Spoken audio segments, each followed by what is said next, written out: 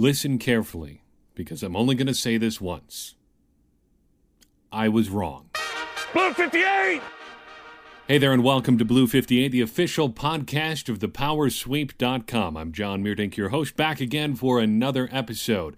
Lots to talk about today. We're going to kind of skip headlines for this week because all of the headlines really related to cutdown day. Yesterday, the Packers had to be down to 75 people on the roster by roughly the end of business on Tuesday. They have made that, and they've made quite a few moves to get to that number. But before we get to the actual cuts, the moves that the Packers made, I want to spend a little bit of time talking about what happened across the border in Minnesota. Obviously, a huge blow for the Minnesota Vikings in their practice on Tuesday, apparently losing Teddy Bridgewater for the season. We'll probably have more details by the time this podcast goes live, but for right now, it looks like a very, very serious knee injury for Teddy Bridgewater. I knew right away it was going to be serious. I got a text from my buddy Luke right as I was walking onto the football field for my football practice today. Not my football practice, the practice for the team that I coach, the 7th grade Jackson Creek Middle School Jaguars in Bloomington, Indiana. Go Jaguars. He texted me just as I was walking onto the field Tuesday afternoon, Bridgewater down, non-contact. And that's when you know things are going to be really bad. The news conference later that afternoon, Mike Zimmer confirming, it looks pretty bad. Don't know exactly what the injury is yet, but it's got to be more than just a torn ACL or something like that. You figure, right? Word is he had to take an ambulance from the field. You don't need an ambulance for a torn ACL. Heard dislocated knee being thrown around, a possible fractured femur. We don't know what it is. We do know it's bad, and we do know this changes things quite a bit in the NFC North. Now, if there are Vikings fans listening to this, I will say you may be in a little bit of trouble. I was thinking Tuesday afternoon how to spin this as positively as possible if I was a Vikings fan. I just can't do it. There's not a lot on the roster beyond Teddy Bridgewater, and I wasn't that sold on Teddy Bridgewater to begin with. He's a great young quarterback. He's really, really good under about 20 yards. I would have some concerns about his arm strength, but he can take care of a game for you about as well as you could possibly ask someone to do. Definitely a player on the rise. Without him, boy, I don't know. Who's up next? Shaun Hill for the Vikings? And it's not like there's a whole lot of help available outside the organization. Maybe you hope somebody gets cut and you pray for some good results in Minnesota, but the free agent market as it stands right now, pretty sparse. Adam Kaplan, reporting for the ESPN NFL Insider coverage, lists the best available quarterbacks. There's some more out there, but it's rough. His list, Tavares Jackson, Rex Grossman, who turned down the Cleveland Browns job that he would have had in the bag 2 years ago, said, I would rather stay at home. Matt Flynn, Charlie Whitehurst, just cut the other day, Michael Vick, Austin Davis, Josh Freeman, Jimmy Clausen, and TJ Yates. I mean, take your pick from any one of those. I mean, it's not going to get you a whole lot.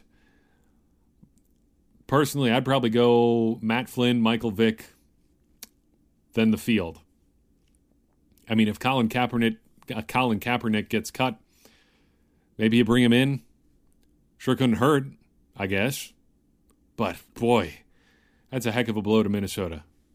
That's about all I have to say about that without the official word on the Bridgewater injury, but obviously we'll keep our eyes on that. Seriously shakes things up in the NFC North. Obviously, this gives the Packers a huge leg up, but until we learn officially what's wrong with Teddy Bridgewater, I don't know if I want to say a whole lot else. Back to the Packers, who made some moves of their own Tuesday afternoon, had to get down to 75 men on the roster, made a few moves to make that happen. The quick and dirty here, they cut Harvey Binford, sent Kennard Backman, John Crockett, Jacob Flores, Mitchell Henry, and Josh Walker to injured reserve. It sounds like all of those players are ultimately going to be waived via an injury settlement, though I wouldn't be surprised if they kept maybe a guy like Josh Walker around just to retain his rights for another year, see what he can do in one more training camp. Big, strong dude, can play a couple positions on the offensive line. maybe you give them another shot. But all those guys off the roster for the time being. And then they trade outside linebacker Laurenti McCray to Buffalo for a conditional draft pick. Now, this draft pick, not next year, the year after that. Conditional picks depend on typically a player being on the roster. This one, a conditional 7th-round pick. That one is almost always tied to the player staying on the roster for a certain number of games. So I would imagine it's tied to something like McCray making the roster out of training camp. He'll have a 1-game shot here with Buffalo to see if they want to keep him around. And then playing maybe a certain amount of games this year. Don't have any idea how his future could shape up in that respect. I'm not super familiar with Buffalo's linebacking core. I do know they've had some injuries to a couple draft picks already, including Reggie Ragland, who everybody wanted the Packers to pick. But we'll see. It certainly is worth a shot. Better than cutting him and getting nothing if you can trade him, even if it's just a conditional 7th. See what can happen. The other big interesting move, probably the most interesting one that happened today, is a switch at punter. The Packers have cut Tim Masthay outright and claimed Tampa Bay, I almost said New Orleans, Tampa's Jacob Schum, who they waived over the weekend. Schum, 27 years old, was the Bucs punter for all of their games last season, headed to Green Bay now. Really seems that his strength is getting punts down within the 20. The Packers do a lot of directional kicking, something that Masthay struggled with last year, and if Schum can do that, I guess that puts him in a better position than Masthay to help out the Packers this year. So, there you have it. Packers down to 75. They'll have to be down to 53 by sometime this weekend. I think the deadline is on Saturday, but I don't know for that for sure. Probably should look that up. It happens sometime this weekend, and they'll get a good look at the rest of their roster during Thursday night's preseason game in Kansas City, which we'll talk about here in a little bit as it pertains to the roster. And then they'll go from there. Then we're off to the regular season. Here we are in episode 5 of Blue 58, and we're already starting to talk about the start of the regular season. Feels a little bit strange, I have to be honest. Seems like we've been doing this a long time already, but training camp officially over. The last play of training camp has been completed, and the Packers now preparing to travel to Kansas City and get ready for preseason game number 4. Should have been number 5, but here we are, the 4th preseason game. We'll see what those guys on the bottom end of the roster have to do to work their way to that final 53. And we're going to go position by position through the 53-man roster as we head towards that 4th and final preseason game. See how we do prediction-wise and see what we can do as far as predicting that final roster.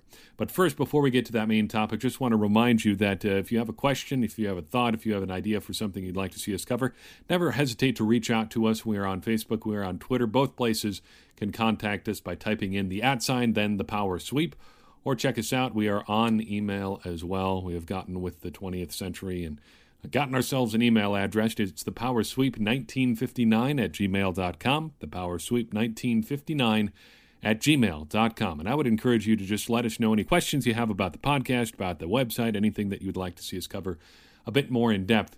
We would be more than happy to do it. Don't be afraid to reach out. We'd love to hear from you. All right, let's dig into this roster. You may remember that on thepowersweep.com, we put out something near the very start of training camp called the Way Too Early Roster Prediction. And it was just that, way too early. And also really poorly thought out and executed. Really not a great effort in just about every possible way that you want to slice it. For instance, predicted that the Packers would keep no fewer than 8 defensive linemen. Haven't kept more than 5 in about 4 seasons, maybe since they played a 4-3 defense. But for some reason, I thought they would keep 8. Didn't really think that through. Also thought maybe just 4 cornerbacks on the final 53-man roster. Again, didn't really think this through a whole lot. That roster also predicted just 6 wide receivers. One of them not named, Jared Abbrederis. We'll get to that here in a second. Aside from that, basically similar to what you would see from more or less everyone. I think there's a lot of consensus about what the Packers are going to be doing on offense and on defense as far as roster this year. You may find it interesting that I also predicted the Packers would keep 4 tight ends. Like I said, way too early roster prediction. Now, through one round of cuts, a little bit closer to the end of the preseason, I think we've got a pretty good idea what the Packers are thinking in terms of their final roster. I think. Could be wrong, but let's take a look through this. I know this runs counter to some of the ways that other people construct their roster projections, but I always go through this in the list that, or in the way that positions pop up on the Madden football game series. So we go quarterback, running back, fullback, tight end, wide receiver, offensive line on the offensive side of the ball. On defense, we go D-line, linebackers, cornerback, safety, and then the specialists. So, starting with quarterbacks. Assuming that Brett Hundley's ankle injury isn't too bad, and we'll know, I think, within the next couple days, I hope so, what the status is going to be, I think the Packers still only keep 2 quarterbacks. I said last week that I didn't think Joe Callahan could play at the NFL level. He made a couple nice throws in last week's preseason game, but, I mean, an NFL quarterback should be able to do that. They should be able to complete a throw like that. And come on, they weren't that spectacular. That 51-yarder to Allison, I think, is about the extent of his arm strength. It looked like he put about everything he had into that ball. Good throw. But if that's the biggest throw that we can get from Joe Callahan, I'm sure it's there. Now, do you keep him around as sort of an emergency number 3 type guy? Maybe. If Brett Hundley's ankle is anything less than, like 80% heading into week 1, maybe you try to keep Joe Callahan around. The problem is, where else do you cut? That's a roster spot he's taken up, so where do you go short in order to keep that third quarterback that you're hopefully not going to need anyway? I don't have an answer. Obviously, if I had an answer, I wouldn't be doing podcasts about the roster. I'd be actually putting together a roster. But I think if they can avoid it in any possible way, they're not going to go with 3 quarterbacks. Pretty simple position.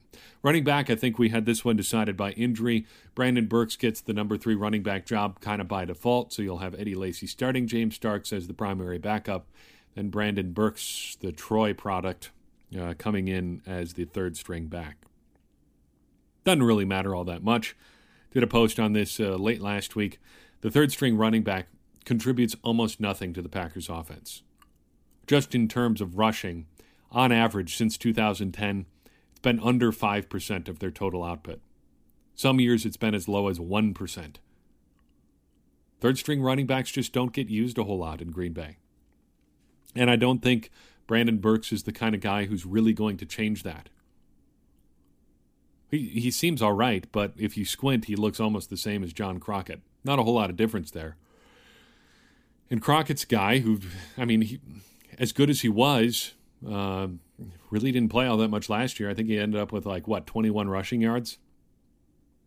So really not a big deal there. Not a whole lot going on in the bottom end of the running back depth chart.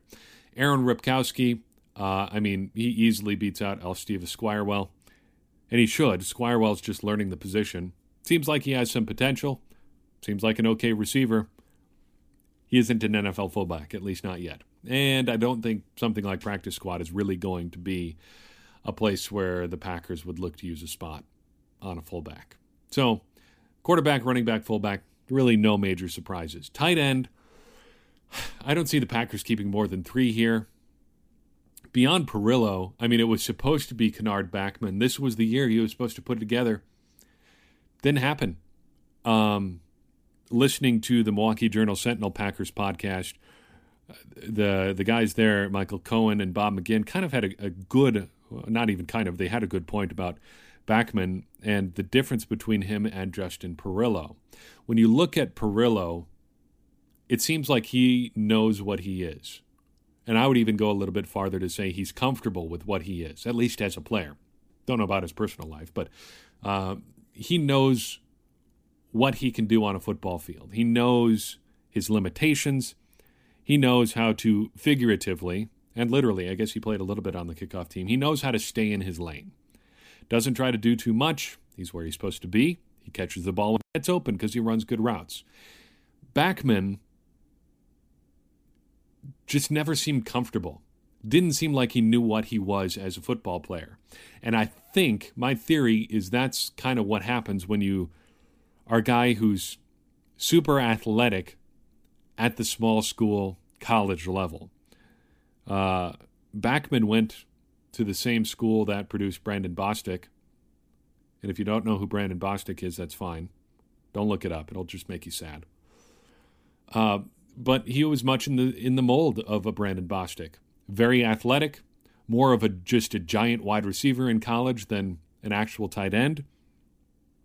But the funny thing about that is when you get to the NFL, everyone is super athletic. Everyone was the best player on their college team or among the best players on their college team.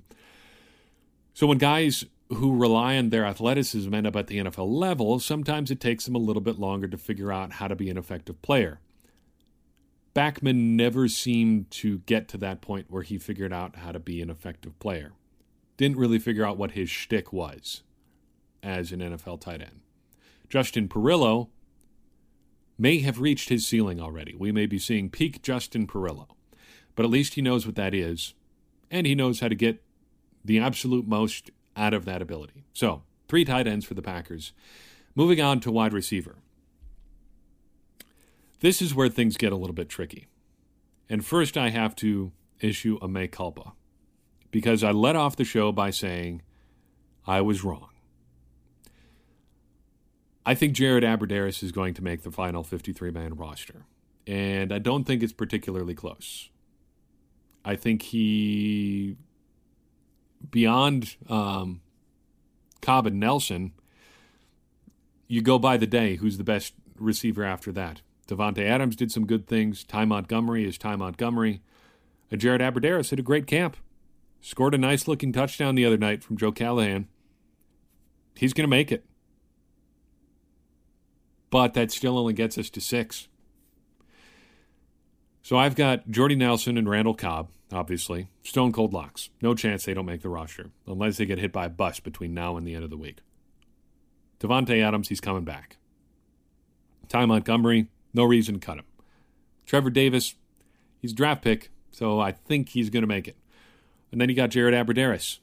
The name I'm leaving off that list right now is Jeff Janis. And I think what's going to happen is he might be headed to injured reserve. Packers are doing everything they can to take a look at him with a cast on his hand this week. And if you're putting a cast on the hand of the wide receiver, he's either a transcendent talent at wide receiver, or it really doesn't matter if he catches the ball at all. My theory right now is that the Packers are just seeing how well he can tackle with a cast on his hand. Think right now, at least, they are past the point of wondering if Jeff Janis can ever develop into a productive NFL wide receiver. I don't think they care. They're looking at Jeff Janis for his special teams contributions, his punt coverage and kick return abilities, in that order, I think, too.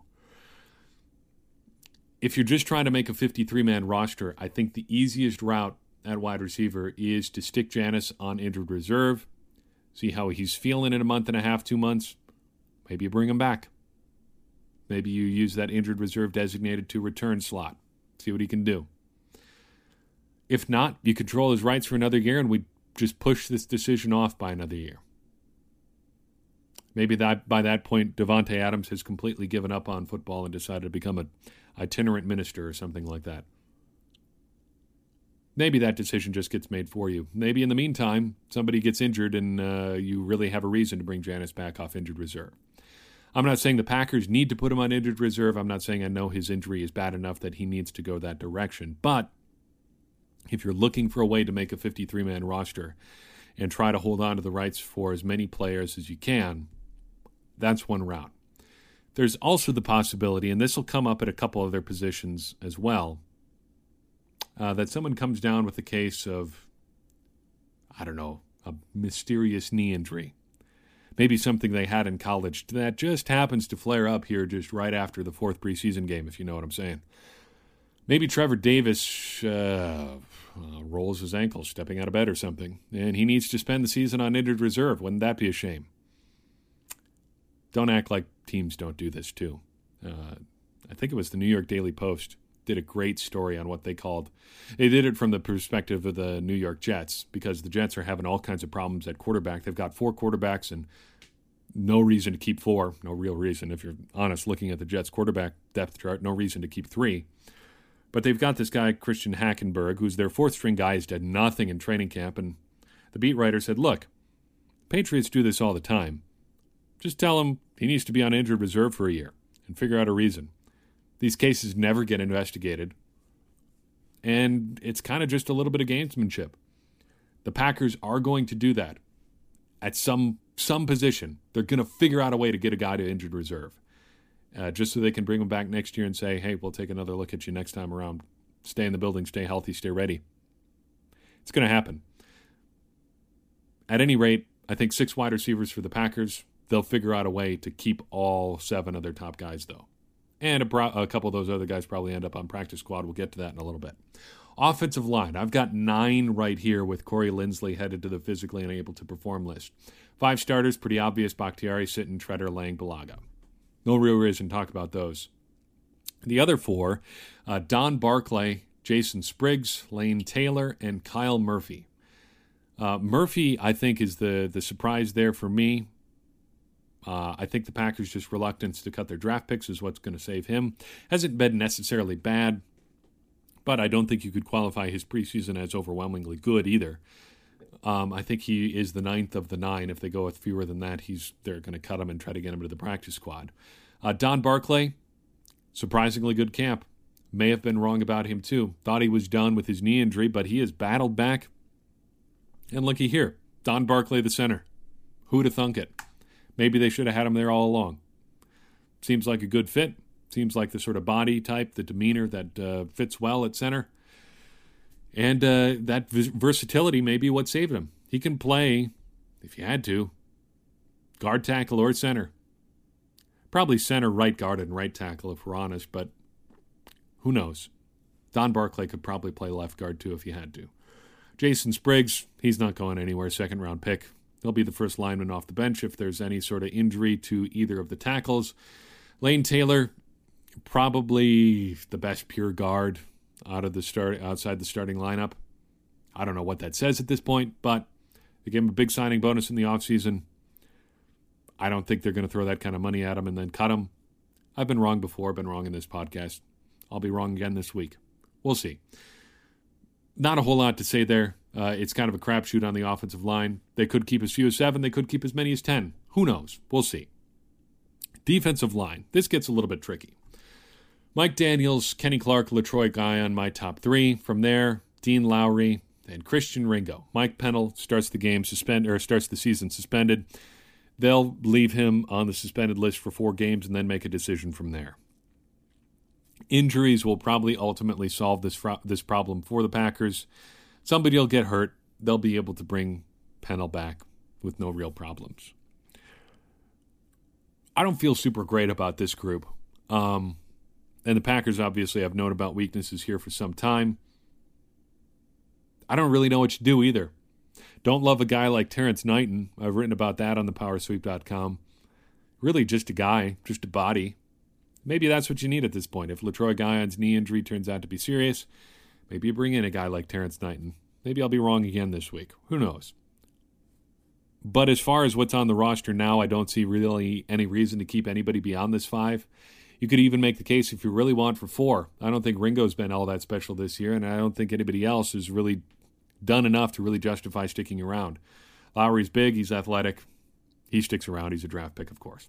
Inside linebackers, this one doesn't get too complicated. Jake Ryan, Blake Martinez, Sam Barrington, and Joe Thomas. I think Thomas has done enough. He'll be the 4th inside linebacker. Wouldn't be super surprised to see them go with 3, considering what they can do with Clay Matthews and what they've been doing a little bit with Morgan Burnett and sort of that super linebacker hybrid, whatever you call it. Somebody's got to come up with a name for that because I get tired of saying hybrid. It just sounds kind of dumb. Outside linebacker, again, with Laurenti McCray headed out of town via trade, not a whole lot to say here. Clay Matthews and Julius Peppers, obviously your big guns there. Nick Perry and Dayton Jones, probably your next pair, and then Kyler Fackrell and Jaron Elliott beyond that. Not super excited about Fackrell or Elliott here, but I think you just need the bodies. Fackrell's athletic. Elliott is athletic. Neither one has shown much as far as pass rush this preseason. Hopefully both can continue to develop, Fackrell especially because he's already 25. But, I mean, they're bottom of the roster guys. And if you got a guy as big and athletic as either Elliott or Fackrell, you probably can justify keeping him around just for special teams. So, unless the Packers want to shuffle the deck chairs a little bit there and try to pick somebody up on waivers like they did with the punter this week, I don't see that changing a whole lot, and I don't see a whole lot of reason to go any other real direction beyond that. Cornerback, Sam Shields, Demarius Randall, Quentin Rollins, Ladarius Gunter. Your top four. Really no reason to cut any one of those four, and you wouldn't. Beyond that, I've got Josh Hawkins, Robertson Daniel staying on the roster. I think you can make a case for just about every cornerback outside those top four. McKinton Dorleant has something like a hamstring injury, and he could be one of those guys the Packers say, you know what, I think you're going to need about a year to recover from that hamstring injury. Why don't you check with us back again about OTAs and spend the rest of the season on injured reserve? They seem to like a lot of these undrafted guys and have done a lot as far as trying to develop them over the past few years, and Joe Witt Jr. has done a terrific job doing that. Dorleant seems like one of those guys that could end up on injured reserve. And, of course, you've got Demetri Goodson, who's going to be out the first 4 games of the year because of that suspension. So maybe this is another position where the Packers just try to fit a few guys on the roster, 6 or so, look at another couple on the practice squad, and then hopefully injuries or something shakes it out for you, and Demetri Goodson comes back and does his special teams thing later on in the season. Safety, I've got the Packers keeping 5. Morgan Burnett, Clinton Dix, Micah Hyde, and Chris Banjo. That's about my descending order of preference there. I've got them keeping Kentrell Bryce over Marwin Evans. I think Bryce just has a little bit more of an upside in terms of athleticism. Evans seems like a guy who may be able to make it to the practice squad. I don't know. Hard to say. Bob McGinn seems to think he'd get claimed if the Packers release him. A little bit hard time believing that, but we'll see. I think we tend to get a little bit higher on our own guys than maybe other teams around the league do. But if the Packers decide that they can cut and run and try to get him on the practice squad, see what you do. I don't think with the athleticism that Kentrell Bryce has, there's any way he makes it to the practice squad. That's just me. We'll see what the Packers do later this week. Finally, the 3 specialists, Mason Crosby, manages to hold off all comers, win the kicking job for another season. Good job, Mason. Jacob Schum, the new punter. If they thought highly enough of him to claim him off waivers sight unseen and release Tim Masthay, he's probably going to make the final roster, but stranger things have happened. And Rick Lovato, for now, he's their starting long snapper. So there you have it. That's my best guess at the 53-man roster, along with a few justifications. We'll see how we do later this week after the Packers play that final preseason game. What am I looking for in the final preseason game? Really just backup linemen, linebackers, and defensive backs. Really think they're pretty set at every other position on the roster, and those are really the only areas where people can separate themselves. The other places, either you're fighting uphill against draft picks, established players, or there's just not enough of them around to really make much difference. Something like defensive line, what are you really going to do? There's just not enough quality bodies around there to make much of a jump here this late in the preseason. If there was somebody who was going to make a push, we'd probably have heard of them by now. So that's just my best guess. We'll see what happens in this final preseason game, and then head off to the regular season. Next week, we'll do a little bit sort of a regular season preview, what we're expecting for this year. Maybe we'll even get Gary Zillivi in, and he'll share some of his thoughts about what he thinks about the Packers heading into this season. That's going to just about do it for this week's episode of Blue 58. Thank you so much for checking in. Don't be afraid to check in with us on Facebook, on Twitter, and via email at thepowersweep1959@gmail.com. Just search The Power Sweep on Facebook and on Twitter to make contact in that way. For Gary Zillevy, I'm John Meerdink. Thank you so much for listening, and we'll see you next week here on Blue 58. If you want to view paradise, simply look around and view it. Anything you want to do it. Want to change the world, there's nothing to it.